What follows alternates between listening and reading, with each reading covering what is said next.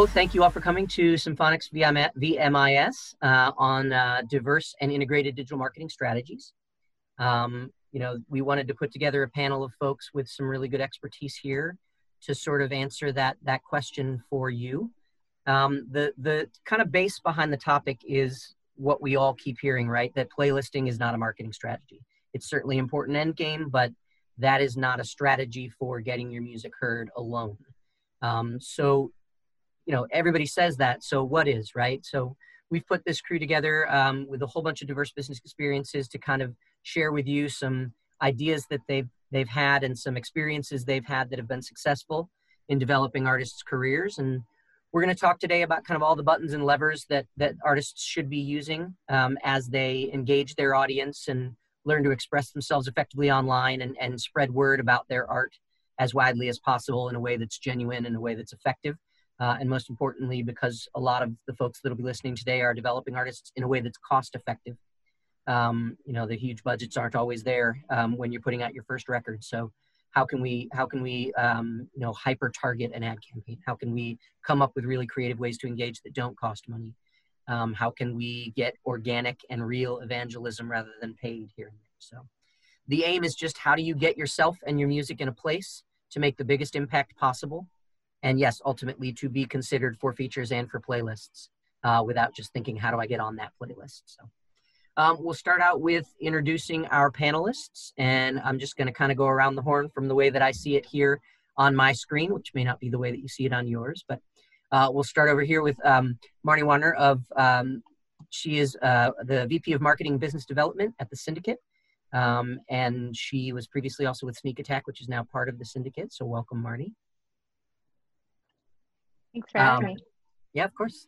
Marnie is also the co-founder of Equilibrium, which is something I want to put a whole nother panel together for to talk about, because it is about general wellness of the community that we all work in here and how we can reach that. And we're going to need it this week, this month, this year. We already need it.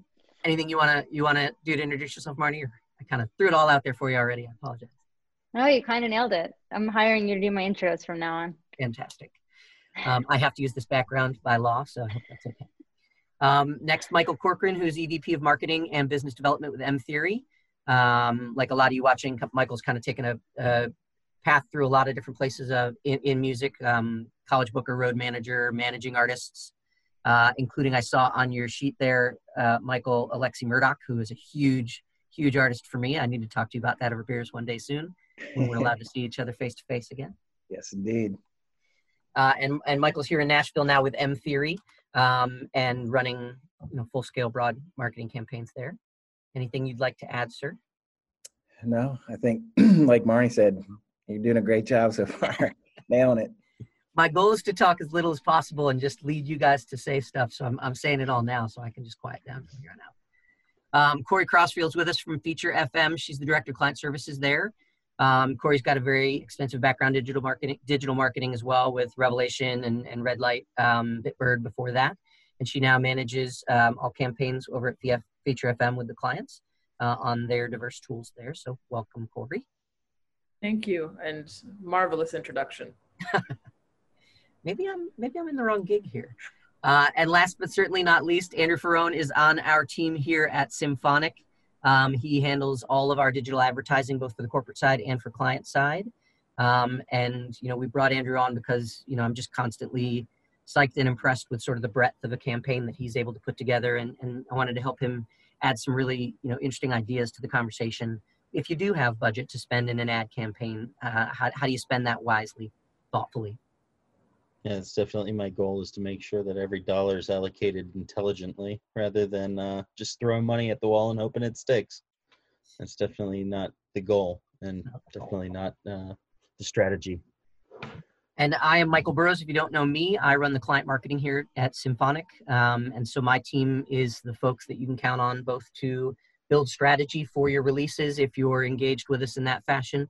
And whether you are or not, we're also the folks that are carrying on all the DSP conversations for you, whether it's features, whether it's playlists, whatever opportunities for visibility that DSP has. We're the folks that are in the trenches every day trying to get that for the releases that we work here at Symphonic.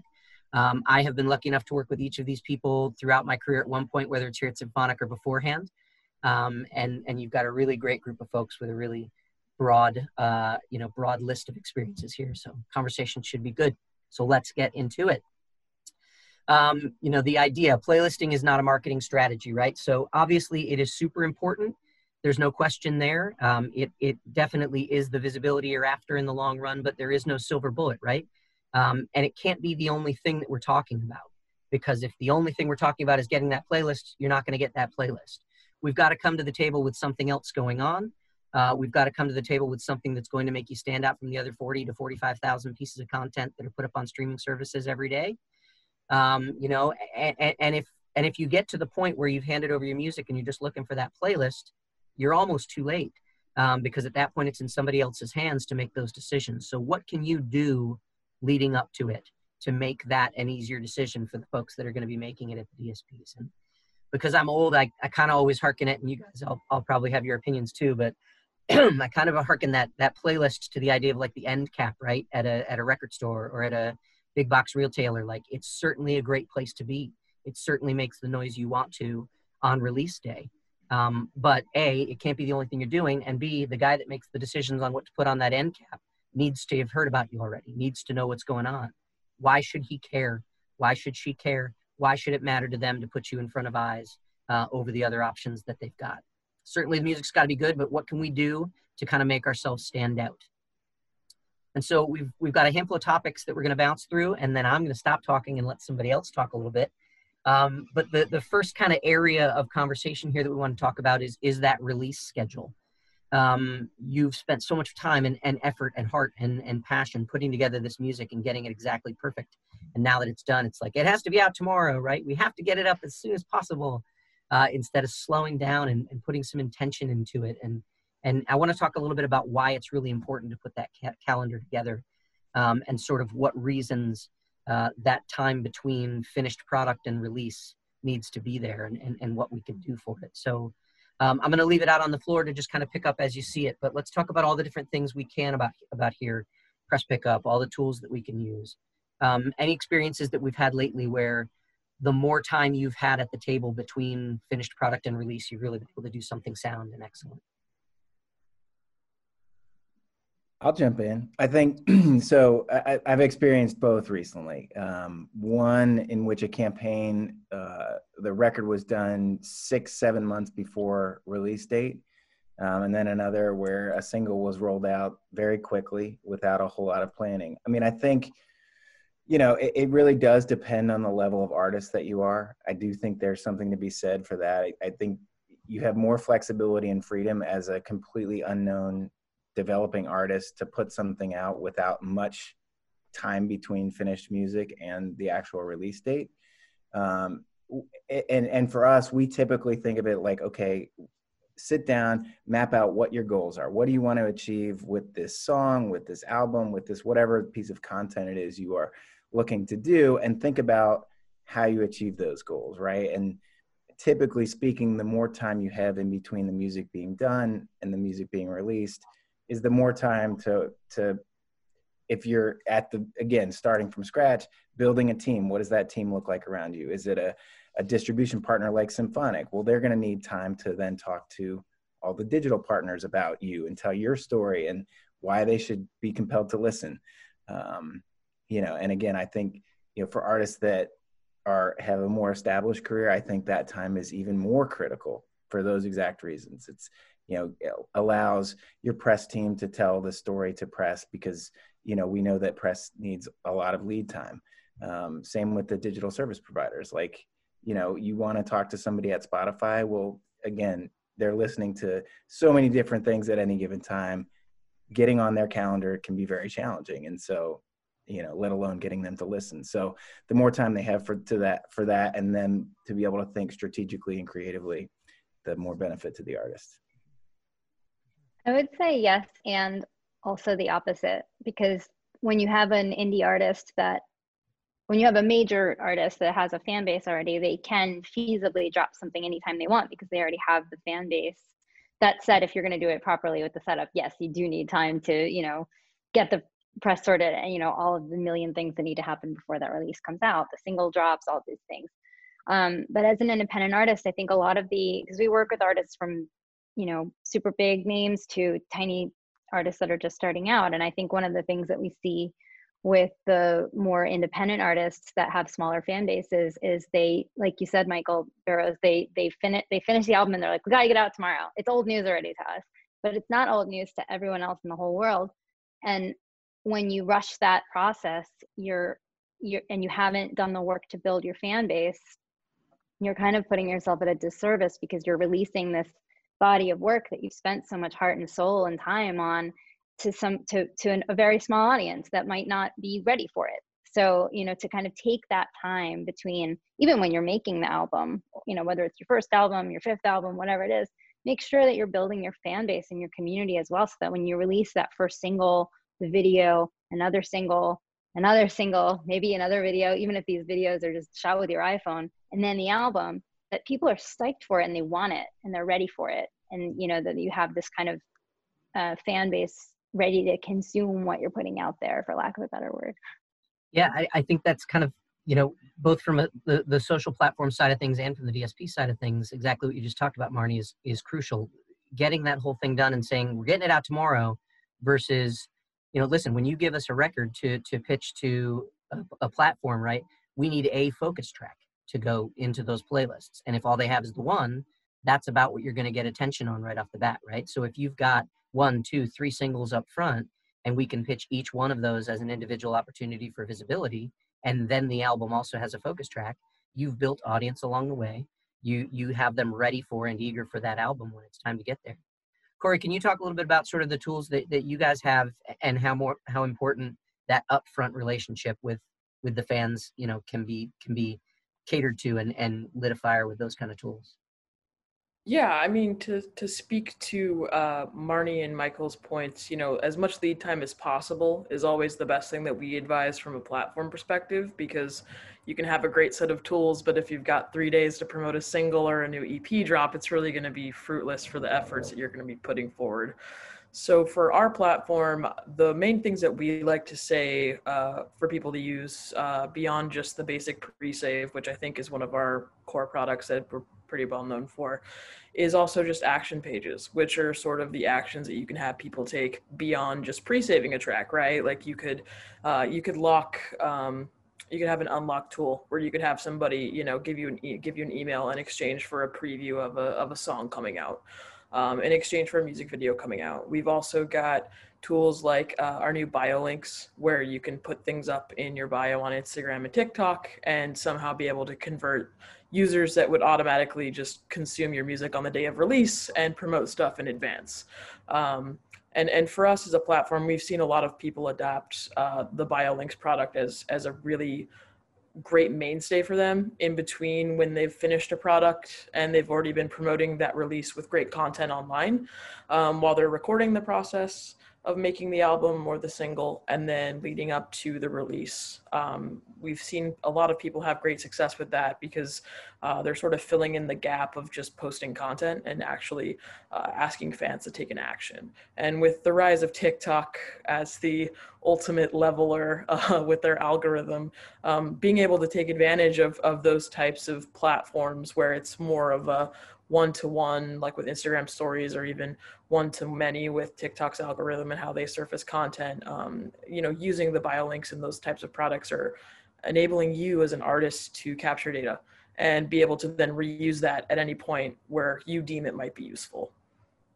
It's almost like, depending on the amount of content that you've got as a developing artist that's just getting going, that BioLink page works as well as a homepage. If you don't have a really deep and broad aesthetic that you're trying to convey in a beautiful website, putting a page like that out there that's got each call to action you're looking for and a couple really key pieces of information about the artist can be just as useful.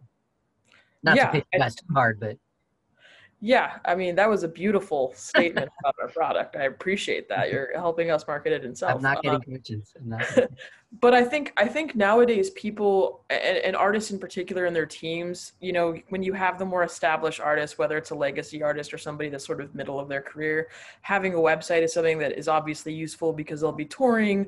they'll be doing a lot of stuff for developing artists, which I sort of classify as artists that have maybe one album or single, or and are sort of building up from there. They're not brand new, but they're in that field of growing. I think that, you know, using those types of, like the BioLink product for a website substitute is massively useful and more productive than building out like a Squarespace site. Just because it's the ease of use. You don't have to have a tangible branding. You don't have to have a logo. You can just put your music up there, the content, and have people engage with it right away. How much customizability is to that bio page? I haven't really dug too deeply into it, but if they do have a logo, if they do have a photo that they want, is that available on that site, the way they can lay it out? Yeah, it's all customizable. You can switch out colors. You can put awesome GIFs. Personally, I built a share one for all the examples that I use it for because she's awesome. And yeah, you can pretty much put anything you want in there. Customize the buttons, the background. You can put your logo up, videos, really anything that you want. And Andrew, can we talk a little bit about too, you know, just kind of taking that audience building piece of it a little bit farther beyond just getting the email addresses onto a list, right? And even if what you're choosing to advertise is this bio page, is the homepage with one single call to action, the time it takes to kind of really build an audience that then on the day of release you can action. Some of the work that you're doing there. Yeah, I mean, building an audience is always key for any campaign. And to harp off of the original question, you know, time is always preferred with anything in advertising. The more time you get, the more time you can strategize. You can choose more platforms. You can get into the details of things, especially when, you know, all you have is an email list as your audience. You know, you can have more time to get to know those people, especially on social media, because you can add those people to an audience and create an ad and just promote to those people and say, hey, you know, if you're not following me on social media, here's my stuff. You know, take a listen, follow me on Facebook, add me on Instagram, those sorts of things, and then get personal with people. The more personal you are with your fan base, the more you build a community. Once you have a community, those people go to bat with you. You know, you put out a new release, they'll be more willing to share it with your friends because they know you rather than know your music. People want to be on a personal level with the musicians, and, you know, a lot of the bigger artists, they have lost that touch, and you're starting to see them come out with those text message lists where they can have people text them and talk to them these days. It's so that they can get back in touch with their fan base because, you know, given the pandemic and everything where everybody got shuttered inside, they lost that connection with their fans because they're no longer touring. And that's how most artists were building their audiences, was touring off of every album that they released. When they didn't have that crutch to lean on anymore, you know, the red lights went off and they're sitting there, you know, trying to figure out what the best way to do. And those artists that had a fan base and were in touch with their community were able to make those quick pivots, whether it was to a streaming platform like Twitch and start live streaming their music, or if it was just to, you know, work on their music and share things that they were working with on their socials. They still had an audience that came back to them because they actually took the extra effort to build that community and talk to their people and find out what they like, what made them tick, and what made them like their music in the first place. Yeah. If you don't have that, you really are selling yourself short by far.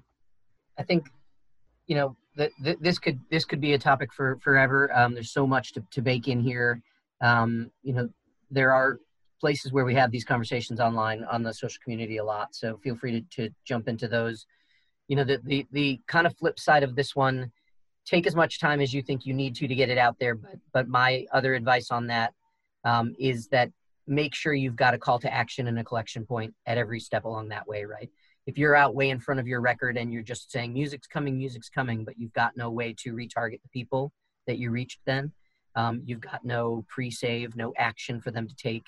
No, you know, the pre-save tends to be sort of sometimes a hurdle for some fans that aren't used to that activity, right? But there's a lot of things you can ask of a fan that are going to let you come back to them when you've got that music released, including your own playlisting activities on platforms that allow you to do it and stuff like that. So we could talk all about release schedule. The kind of next topic on this one is just generally about social activity, right? not everyone that is releasing music is going to be the kind of artist that from what I'm having for breakfast to the dessert I had and the drinks I'm having out at a bar, every piece of that is going to be conveyed. And not every artist should, right? That always on personality doesn't always work. And it is going to be disingenuous, and fans are pretty savvy. They're able to see when that's disingenuous. So what, what can we do to make sure an artist has sort of that healthy balance of genuine human interaction with fans and also sales, marketing, pitching their releases and everything, getting their lifestyle out there where it's appropriate? We kind of advise that sort of theory of thirds idea, right? That a third of it is your real genuine lifestyle activity, right? A third of it is marketing your music. And then a third of it is that, how do I engage with other things that are happening in social media, contesting, other people's activity to kind of make sure you're pulling everything together. Can you guys talk about that and maybe some favorite platforms that you've seen people do really incredible things on lately that really surprised you, whether it's with the tools or just general campaigns that you've helped put together? Yeah, we do a similar thing. We kind of loop all of the contesting and fan engagement stuff into the promotional bucket and advise like an 80-20 split. So 80% of that being non-promotional, which is shocking to a lot of our clients. They're like, but what am I supposed to talk about? And that in that way, we like kind of get our artists into the mindset of building and creating content that does exactly what we were talking about before, builds their lifestyle content, their life, their sort of things that will connect them to potential fans. It's more fun for the artists, I think, usually, to post that kind of stuff and kind of let people peek into their lives a little bit. We help artists, obviously, with like creating content memes and stuff like that. But it's, I think social media can even just feel daunting when you're thinking about, oh my God, like I have to post about my video like 5 more times and everyone's getting burned out. They don't, like we know how we respond to social media. We don't want to hear about the same thing over and over again. We don't want to be sold to every day. So to be able to follow an artist that you care about, and see that they're posting about things that you can relate to, that sparks engagement, which obviously sparks the algorithm and shows that content to more people and yada yada. So, and it's also a great excuse to find new fans. I might find an artist because they're also talking about the same stuff that I'm talking about that has nothing to do with their music, but I might check out their page because of that, discover that they're an artist, listen to their stuff, and have that instant connection to them, as well as me liking their music. And then I'm kind of a deeper fan than I would have been to start with. So I think that balance is super key. And how about like the diversity of the platforms too? We talk about reaching your fans where they are, right? If you're not an Instagram user, which would be crazy in today's day and age to not be, if you feel that Facebook is too old an audience for you, or that it's not a good place to spend your time, which also seems totally crazy to me. Can we talk a little bit about kind of getting across all the platforms and making sure that if there's one you specifically feel most genuine on, that at least you're syndicating that out to other platforms to make sure you're touching everybody? I had one recently where the client just realized that their music was doing well with video games, and they actually ran an ad campaign on Twitch, and it actually grew their audience quite well just by doing that, because they didn't realize that their music was reaching that audience of video gamers. And by them doing that, it actually connected them to the audience that actually responds better than their existing audience was, because the people felt they were more connected to the music because it was something that allowed them to game better, or respond better while they were relaxing, because gaming is essentially a relaxing experience to many people. So by them having that connection, they were a better, I guess you could say, super fan for that artist than when you're out there just mining people doing ads and basically throwing out your money and seeing if it will work in certain audiences. You can only target certain select artists that are similar to you to an extent. Then your music has to build your audience at that point.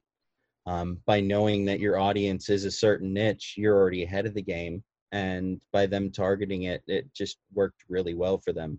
Now that particular client is actually looking to build their own community on Twitch to interact with them. So it's definitely nice to grow those different platforms, especially ones you're not familiar with, if you have a fan base there.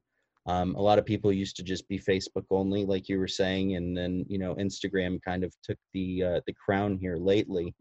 YouTube is as well. YouTube's right up there competing with Instagram. And with content being primarily video nowadays, TikTok, Snapchat, Instagram Reels, YouTube, it kind of behooves you not to hit all of the similar social platforms that are popular nowadays, if you want to stay on top of your audience, because they all move to what's popular. Yeah. And just to be aware of everything too, right? Like to not be afraid to try TikTok if you can't imagine yourself resonating there. Some folks have gotten an audience and picked up such incredible momentum from a platform that they may have believed didn't really fit what they were up to. Yeah, doing simple things like just posting their day on there and people pick up on it. It's crazy. Yeah, I would just piggyback off that and just say, as an artist, encourage experimentation and see what's working, and be very on top of your game as well in terms of just, again, using the back end tools that are available to you within YouTube, within Instagram, within TikTok to see what the engagement looks like, what times of day are best for you and your audience, where are you seeing success. It may be with what you're eating, it may be with humor or whatever. We work with a band that found that their music, like when they were combining the music with crafting videos, like they were going viral on TikTok like crazy. It was like the weirdest, strangest thing, but there's like this whole subculture of crafting on TikTok, and they're like, oh well, we can do this all day long, and it just it led to more engagement, and they brought a bunch of people over to other areas, like to their YouTube channel, then to their Instagram, and to Spotify followers. So we saw an uptick in everything after this just small portion of engagement went up.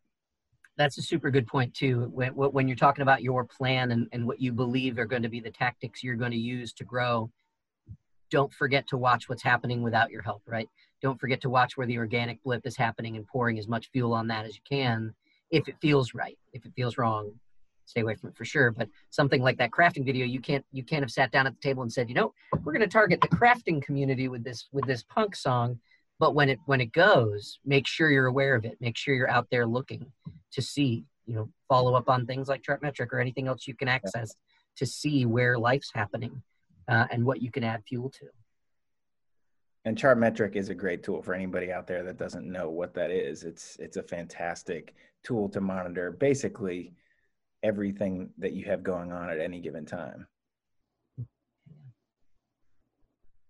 Awesome. So the next topic on here goes very well hand in hand with that social activity, and that's content, right? We the 8 or 10 buzzwords that kick around our community all the time. One of them is certainly content is key, right? Content is king.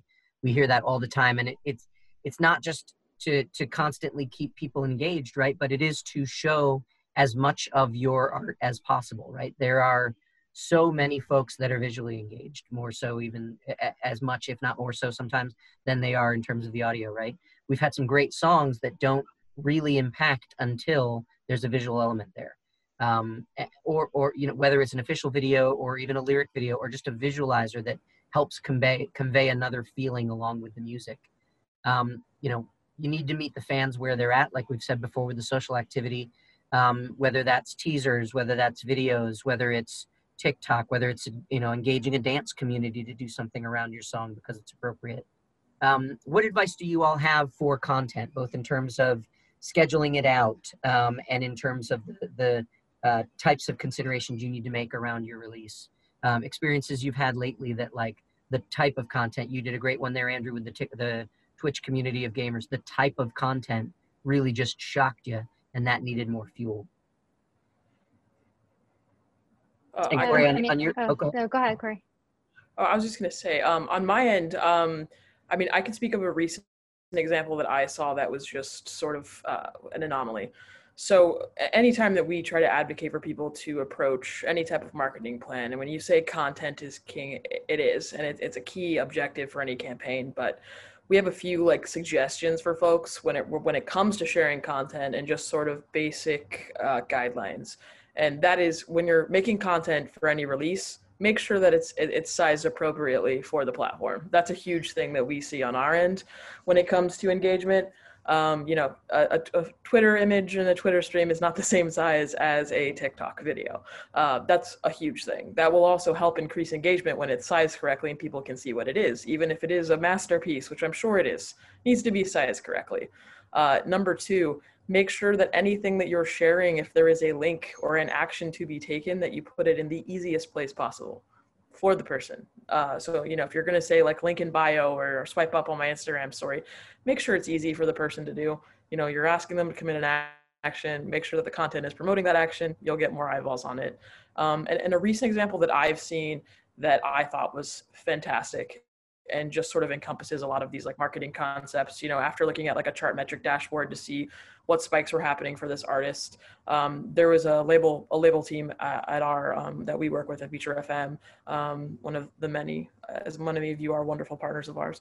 I actually saw this app that was created that was sort of leveraging the DSP's APIs and promoting saves to library, which is arguably one of the best metrics for us to get folks to do when you have a new song or release coming out.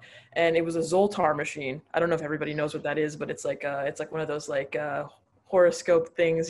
So it was actually pre-made content of the artist as the Zoltar machine, spouting out astrologies for each zodiac sign, that I just thought was super clever and on point with the branding. But for me, that's sort of the tangible creative content that, while yes, it was made by a larger artist, you could replicate for yourself by just creating things that are interesting, that stand for your music, that sort of fit that aesthetic guideline that you're going for.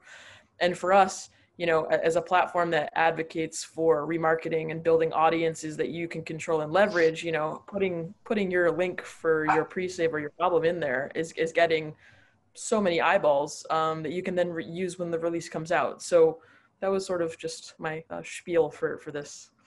That's huge and super important. And the thing that we can't reiterate enough times as we talk about this is like, you put so much thought into something, make sure you make it actionable, right? Make sure that you make sure you lead to a particular payoff.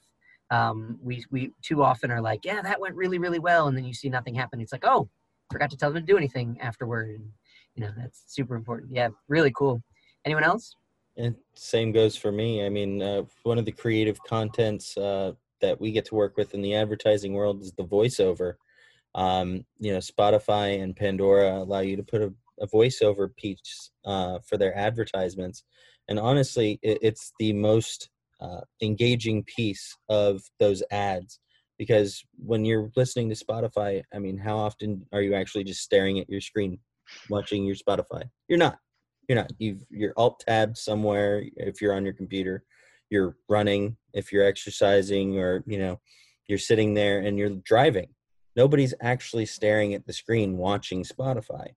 Now, when you have an engaging voiceover, one of our clients got comedic with his and decided to say that his music was guaranteed to make you 2 inches taller and more attractive to the opposite sex. And that in and of itself, I think, was the piece that converted his ad that much better than the opposition out there. Because, I mean, how many times do you hear, hey, this is, such and such, this is my new release, click on the banner to hear more? Those are a dime a dozen. Everybody hears those. But nobody hears that listening to the music's going to make them 2 inches taller and more attractive. And that made people probably pull out their phones and actually look at what the song was, or pay more attention to the ad in and of itself and hear who the artist was so that they could go listen to it later, or actually alt tab back to Spotify and go, oh man, I'm going to click on that, So that sort of thing to, I guess, break the mold of traditional advertising as well, is something that will stand out more in the content world. And it's definitely what seems to work nowadays with everybody getting into the game. That was definitely one of the pieces that stood out for me. And I mean, now that I've suggested to numerous other clients that that's, something that works, people are doing their own renditions or their own versions that work with their brands that are either comedic or soulful, or nowadays people are doing something that's helpful. Somebody actually included something of a history lesson in theirs, and it was quite interesting. But it's working for her, and it works As long for as her. you make sure to include, results are not guaranteed there, because you don't want to end up wicked disappointed at the end when you're still short. For sure. Yeah. No, and that's the thing too. We talk about it too with content. Like, don't just do it because you feel like you have to have a video, you have to have a voiceover in your campaign. Make it make sense, make it connect to what you're doing, make it genuine. Michael and Marnie, want to talk about anything too on this one? Yeah, I think, I was going to say, just make sure that it's something that really is part of like the fabric of your life, that it just makes it more authentic. It makes it sustainable, if you're going to make a ton of content on a regular basis, because also, we talk a lot about the consistency of marketing and creating your brand. So if you're going to do, weekly videos that focus on a certain theme, make sure that it's something that not only does it speak to who you are, but that you like doing it. So that it's a lot easier to do that on a regular basis if you enjoy it, like you were saying with the crafting, TikToks. And we have an artist his name is Leo Saweekin, and he's kind of rebranding himself because he was part of a band and now he's going solo, and he is a really good cook. He loves cooking. And so he's doing like all these, consistently awesome cooking videos, on his Instagram, and it's something he really loves doing, and he would do it anyway. So it's not a big chore for him to go make these videos, and it's something his fans love to see and can relate to. Yeah, I mean, I couldn't echo that more. I think, finding something that you love that feels very genuine to you as an artist that connects with an audience is super.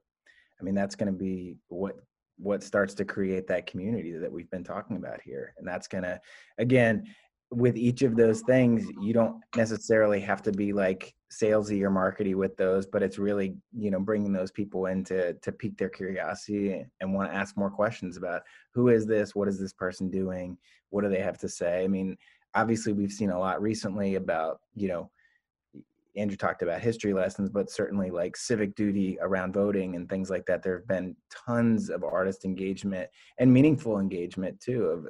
This year has been an unprecedented year to allow artists to kind of speak out and engage fans in that way. And I think become advocates for, different rights and for voting and all that. And so it's been a really, you've seen a lot of artists do it really, really well and thoughtfully. And, that's going to lead people to like really become enamored with that person and, want to find out more. Yeah.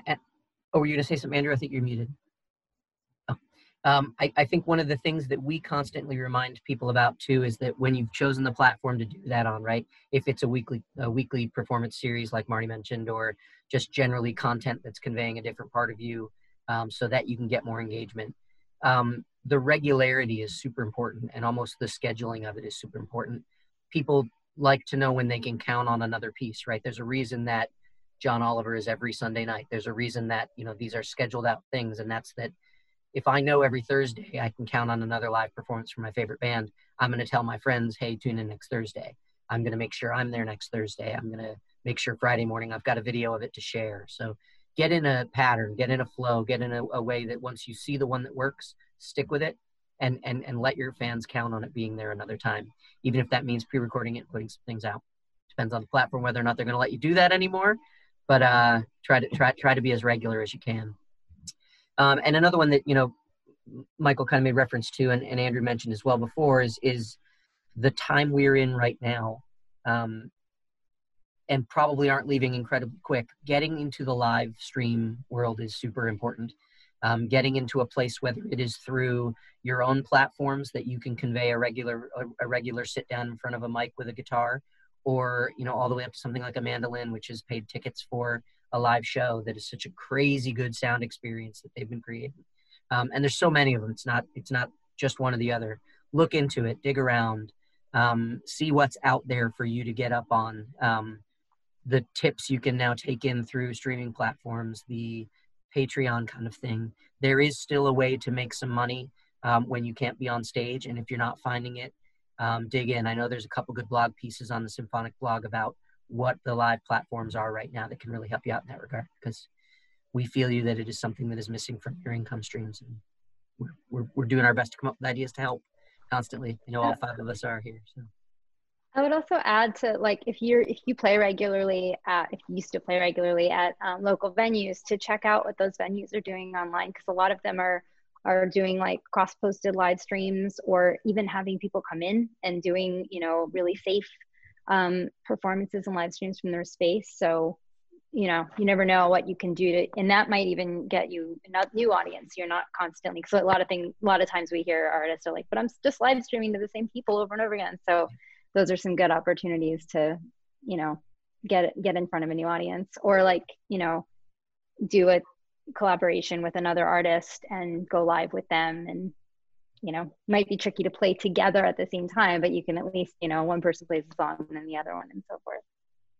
Yeah, and getting to know other people on those platforms as well helps to grow your audience, especially with something like Twitch, or you know, Facebook even has their platform too for now.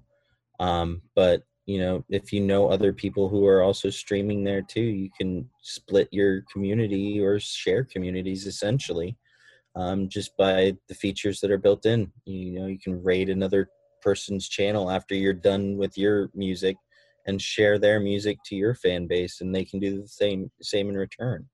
It's one of those things that once you do it, somebody will feel the need to return the favor, and then it just keeps happening and happening, and it's like a train, you know, and you just keep adding more cars to the train.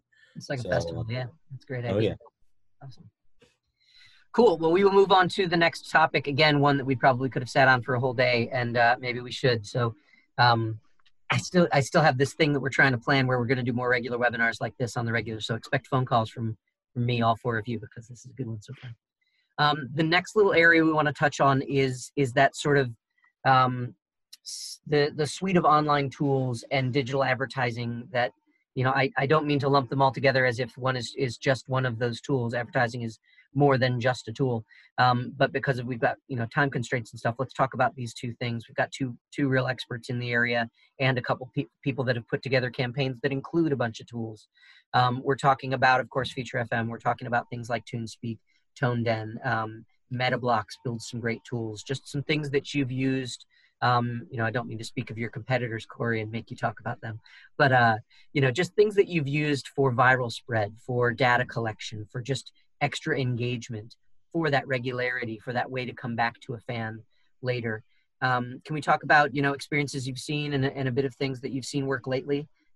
Corey, it'd be great to start with you, and then whether we talk about tools for a little bit, and then move to Andrew for the advertising stuff, and talk about those kind of campaigns around the horn a little. Yeah. On our end, you know, and I really want to preface this by saying that I'm fine hearing about competitors. It really is going to come down to the use cases that you have as an artist. And, you know, and each platform, I think, I'm agnostic enough to recognize that each of us have our sort of core product that we do really, really well. And with Feature FM, you know, a lot of the stuff that I've seen lately, especially during the current world crisis that we're all in, is this need for a tangible association with audience data. And on our end, that's done with the obvious sort of tools like a email collection, which you can do with our product through an email sign-up form that you build, or if you wanted to set up a pre-save, you can collect data that way. But beyond that, people are sort of recognizing the need for remarketing and retargeting and all of these other facets of audience building that I think prior to the digitally focused music industry that we are in now, you know, people really hadn't put in a lot of investment in that area, you know, with regard to Facebook pixels or Google pixels or TikTok pixels, or pretty much every platform has a pixel at this point. And how you can really leverage that. So going off of the topic of the type of content that you're producing and which platforms you sort of resonate with the most, generally the ones that you're going to be the most familiar with are going to be the ones that you're most popular on. And with that, you need to be able to A, set up the campaign correctly, B, make sure that you are collecting that data from the ad spend that you're doing, or even just from the release that you're promoting. And for us, the products that we've seen the most usage of during, I want to say, the last 6 months is obviously the pre-save function, which we have, where you can, do a bunch of different actions to unlock content, have auto follows on Spotify, that sort of thing. Really push the pre-save before a release comes out. Action pages where you, like I had mentioned earlier, you can run contests. You can do everything from have somebody subscribe to your YouTube channel to unlock a live stream, or you can run, a pre-save campaign for a playlist or a podcast, or really whatever you're working on right now. And the main thing for us that we've seen lately are bio links, like I mentioned earlier. A lot of folks are using that because everybody is on Instagram or TikTok. Those are the two platforms that we get asked about the most. How do we market on those effectively?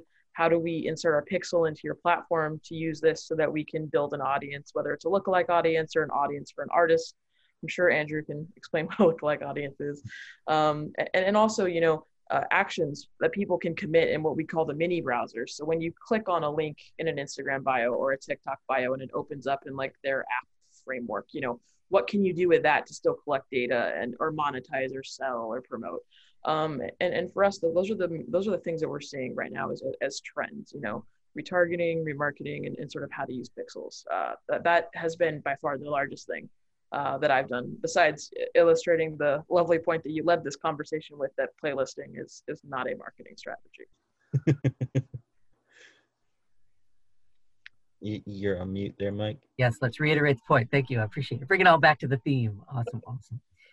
Talk about some other stuff that we've seen used in campaigns lately. I'll throw one out quickly. We've been using TuneSpeak a lot lately. It's this great tool amongst a few others as well that do some similar activity-based stuff. But it's basically turning your fan base into a digital street team for you, right? It is rewarding folks for helping virally spread your content. It is watch this video, share this video, save this to a playlist, all the different actions you can put into those campaigns. You're also, you're also amongst a community of other campaigns that are going on. So you might get some visibility and build a fan base that way. Any other ones, Michael, Marnie, Andrew, you and I have sat through a handful lately that you guys have seen some real success with lately? TuneSpeak is our probably biggest one. I will say, Corey brought them up too, but ToneDen has a pretty good suite of services for just like and it's, they have different tiers where you can basically start a free tier. Same with like MailChimp if you want to start up an email list. There are a lot of tools out there that you can use that don't cost a lot of money that help you kind of get a grasp on like a baseline audience and what that looks like. And then as far as pixels go, I think like Google Tag Manager is a great way to kind of lump all that stuff in together so that you're not like everything kind of, you just put one tag manager in and it can basically capture all your pixels out there. So TuneSpeak though is a really, really great tool that we've used. Yeah, we use TuneSpeak a lot as well. And we've seen some really big success with it too. It's just a great platform because they have a built-in audience and it's a community and it's great. We also sometimes use Gleam, and we used them recently for a campaign with an artist called Marco Pave, who he's doing this really cool campaign. It's a stimulus package that he's giving a cash prize to some fans, and so we're doing a similar thing, but we needed a platform that worked with Bandcamp because we wanted to push fans to Bandcamp as well. And so Gleam is able to do that. I think there's several, but we tried that one for this, and it's been working really well. So it's interesting. We kind of we have all of them at our fingertips, and we kind of try different ones for different purposes. Yeah. Piggyback off of Gleam there, I've used that platform as well for ticket giveaways and stuff like that at a local venue as well. So it helped them not only to give drivers to an incoming artist and say, hey, this is what we're doing for marketing. We're gonna help grow your audience using this like share platform essentially to give away tickets, but it also helps the venue as well grow their stance as well. like Tone Den and like everybody else who has a similar platform. It's pretty much getting people to like all of your platforms or share content on all of them for you. And, it's basically putting your fan base to work for you for whatever you choose the prize, whether it be in this day and age, a lot of people have been doing Zoom conferences with their fans, and it's kind of like the new age meet and greet, where you can sit down and chat with your artist for 15-20 minutes on Zoom.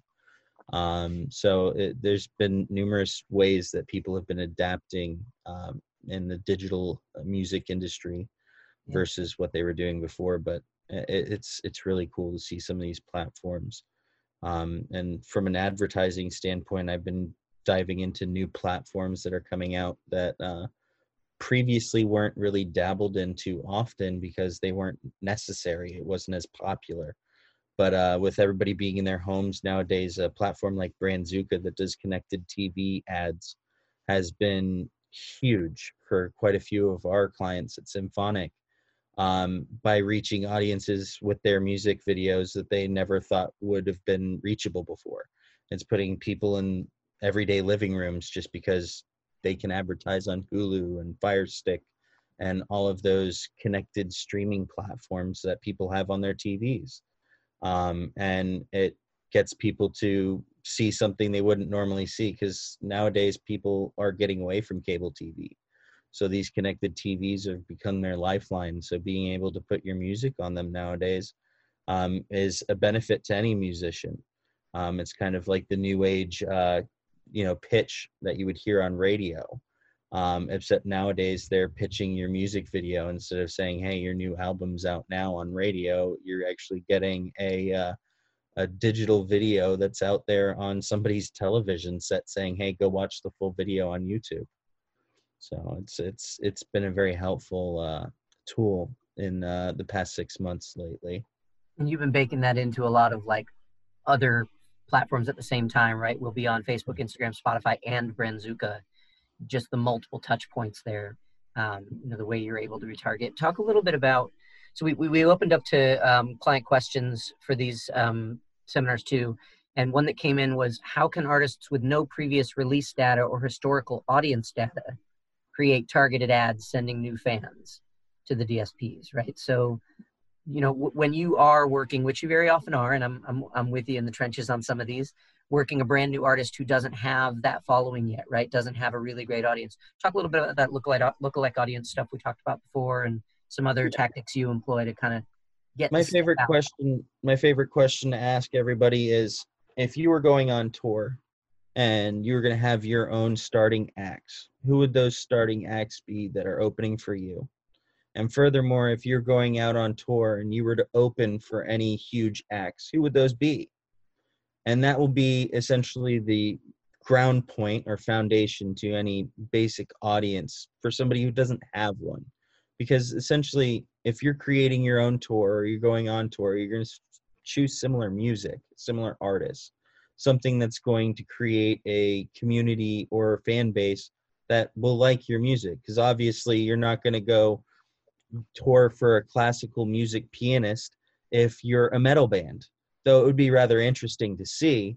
I'll give you that much, but it's just not going to be the audience that's going to make you successful.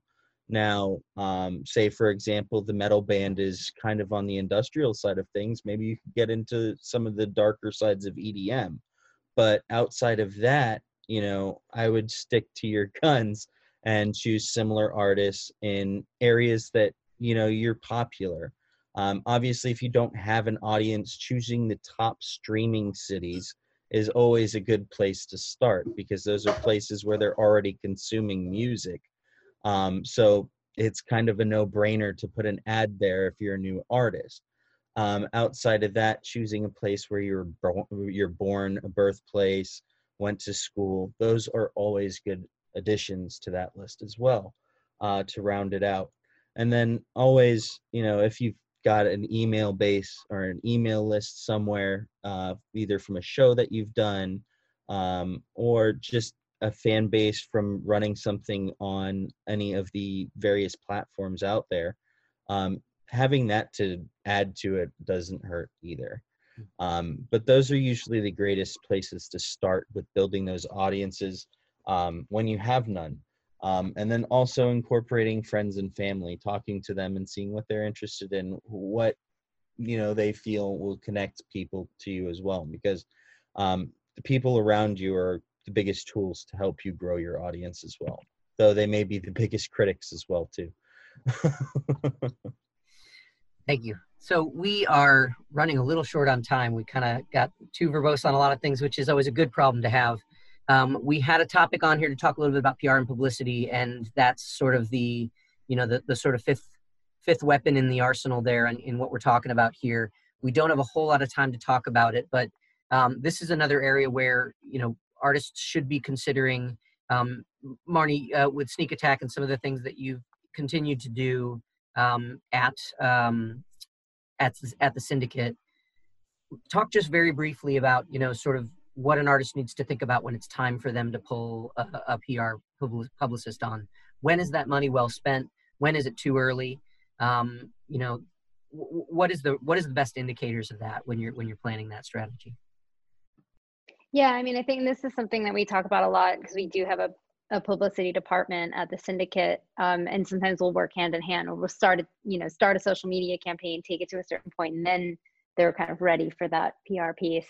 I mean, I think with anything, if you're kind of on the independent side, or kind of on the starting out side, the developing side, I should say, the time to hire anyone is when you've kind of taken it to the furthest you can go by yourself. So if you've done as much as you can, and you're like, all right, I either have run out of time or knowledge, or I'm spending so much time kind of researching what to do that I think I need to bring someone else in to do it, that's the time. But before that, there's so much that you can do yourself, and you should do yourself, because especially with PR, you're kind of learning, and social media as well, you're kind of learning the way to do it and kind of what's working for your band, which is really good information to have once you do hire somebody to do stuff for you, because you're the most knowledgeable person for what you are doing and who the people you're trying to hit.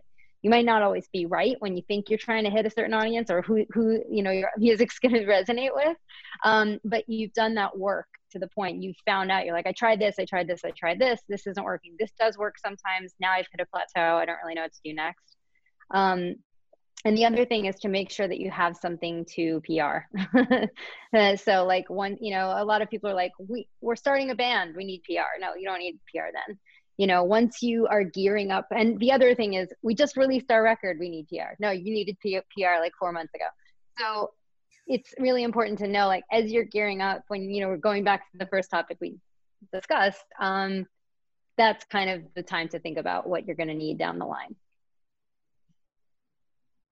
Super duper important. And I wish we had more time on this. There's a whole lot of discussion that we kicked around in our planning session here about some of that sort of third-party support, third-party curator support that publicity and PR can really help lay fuel on as well.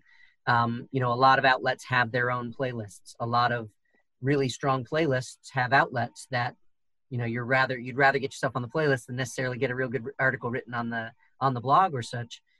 But just considerations you need to make, and we might need to run a whole nother seminar on exactly that sort of thing. There's a lot of discussion to be had around third-party playlisting that we kind of don't have a whole lot of time for here. We did have a question asked about that from the community. We did want to kick that one around too, because there's difficult answers to those questions, right? There's not a really good, easy way to say you should do this. There's really easy ways to spend a whole lot of money in that world, but not necessarily effectively. So, Michael, you had some great thoughts there that I might have to lean on you next time we get back on this webinar to talk about. But we are getting a little short on time. I just wanted to open the floor up to kind of close out here. We got to most of sort of the question topics. We talked through a lot of the topics here. Thank you very much for your time.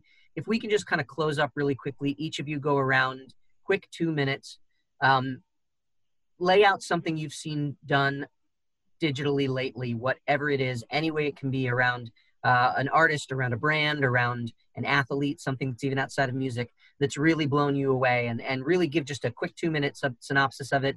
Let people go out there and dig it up themselves to get more detail on it. Because that's kind of what I want to leave everybody with is you can listen to seminars like this 100 times a day, right?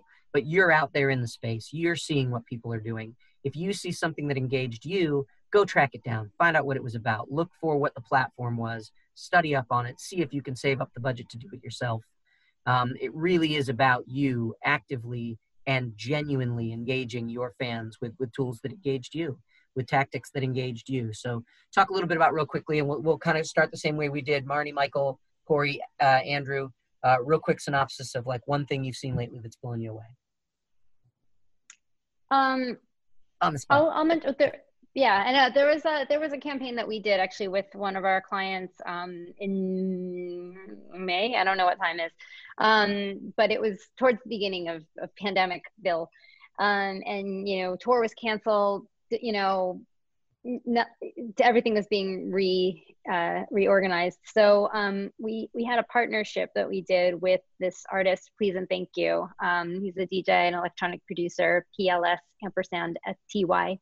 And we did a partnership with one of my team members, Mary, partnered with a bike company called Soleil Bicycles. And we did, instead of just doing like a giveaway and that's it, you know, we did like this kind of really cool 3-prong partnership with them, which would, you know, kind of let the brand infuse into the artist and let the artist infuse into the brand, where we did do a giveaway of a bike. It was a branded Please and Thank You bike, which was really cool. Because his logo is really cool anyway. And then we did a live stream DJ set on their channels. That was just really cool because he put a lot into it. You know, he built a really cool visual setup. It wasn't just like him in a, you know, box. It was really, really cool, the light show and everything. And then we also had him do a curated mix for their Fix Tape series. And so Mary kind of put together this whole really cool approach that just onboarded a ton of new fans. And it was just, you know, those kinds of things I just love doing because I love seeing the comments of people being like, oh, I love this bicycle, I love this brand, and this artist is awesome, or I love this artist, and I love that brand. And you're like, oh, that was a good idea. Okay, cool. And you're always kind of pulling in different fans. And it's something that you can do even with smaller brands if you're a smaller artist too. I think that's really important to note. Something you should constantly be thinking about is how can you borrow an existing audience, right? What resonates, that we call them high affinity creators, right? What resonates that there's sort of co-resonation, right? That you can really link into the low-hanging fruit of people that have already signed on for what you seem to be about. A good fit like that is hard to come by, but cool. Nice idea. Michael. I'm going to go with something, I mean, since you said blown away by and like athlete, things like that, somebody that I've just been, I think over the past year, 18 months, 2 years, really, Travis Scott is somebody that I've just like, I think is just a phenomenal person and such a creative brain. I mean, I think it was either GQ or Esquire. There was a piece done on him recently that was just so fascinating because he's such a hard worker. He's such a hustler. He knows his brand. I mean, the McDonald's thing was incredible. The Fortnite concert that he did over the summer was unlike anything. But again, it came from a place where he was like in the space. Like he played the game all the time. And he told his team, like, what can we do? Like, I want to do something. And, you know, his brand's with Nike. I mean, he's just somebody that do as much research as you can on him because it's fascinating. He gets it for sure. Yeah, and that's a huge part of it is know who you are too, right? Like you can put together a much more impactful campaign if you know what you are trying to put out there, if you know who you are trying to be out there. Genuine. Yeah, super cool. Corey. Well, that's a hard lead, guys. I think for me, it's two things. During the pandemic, Jason Derulo taught me to dance through all of his wonderful TikTok moves that he's had. And there's just something about pretending to bounce a basketball tied with a very catchy 30-second clip of a song that got me addicted. And I really think that type of marketing is just insanely impactful, especially amongst a generation of people such as like myself that like have a 15 attention span before we're on to the next thing.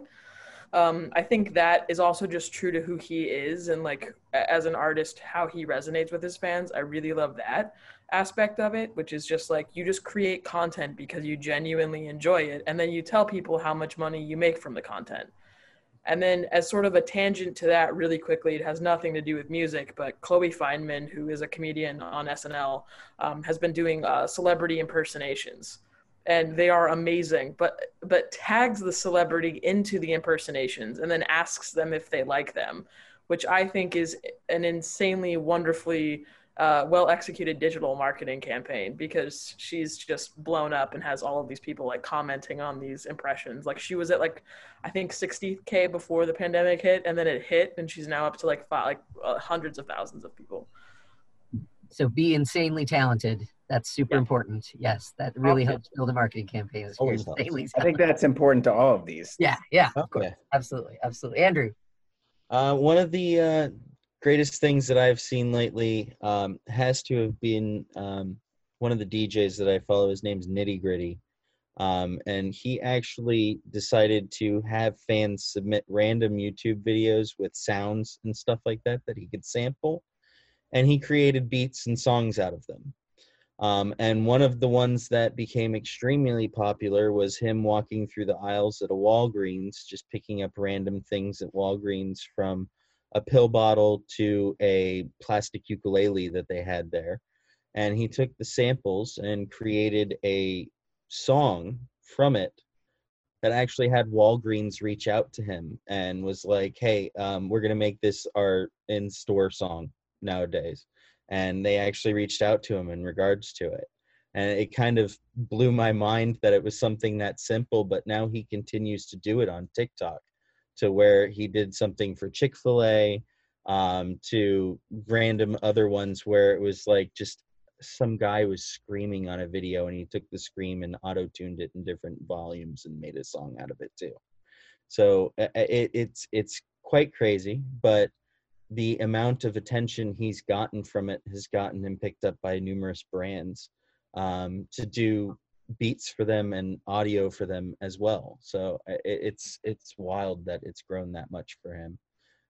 But yeah, something as simple as that, like we had said earlier with the content, something you enjoy doing is definitely something that's going to blow you up, because again, you enjoy doing it. So it's not going to be something that feels like work to you. Yeah. So be super duper creative. Super good notes, super good things to come out of this with everyone. I think we're going to have the opportunity to have questions in the comments at the end of this, and we'll try to direct those questions to the people that you asked them to and get back to you with answers through Symphonic, whether it's through our socials or through support. We'll try to get more answers. Thank you all very, very, very much for joining me here in Pandemicville. I like that. I'm gonna keep that one. I'm gonna steal it from you, Marnie. Marnie from the Syndicate. We've got Michael from M Theory, Corey from Feature FM, and Andrew from right here at Symphonic. You guys can't thank you enough. Super good time. We will catch up again, and let's do this every week with regularity, so our fans know to expect it. Right? Down. Thanks a lot, guys. Bye. Bye, guys.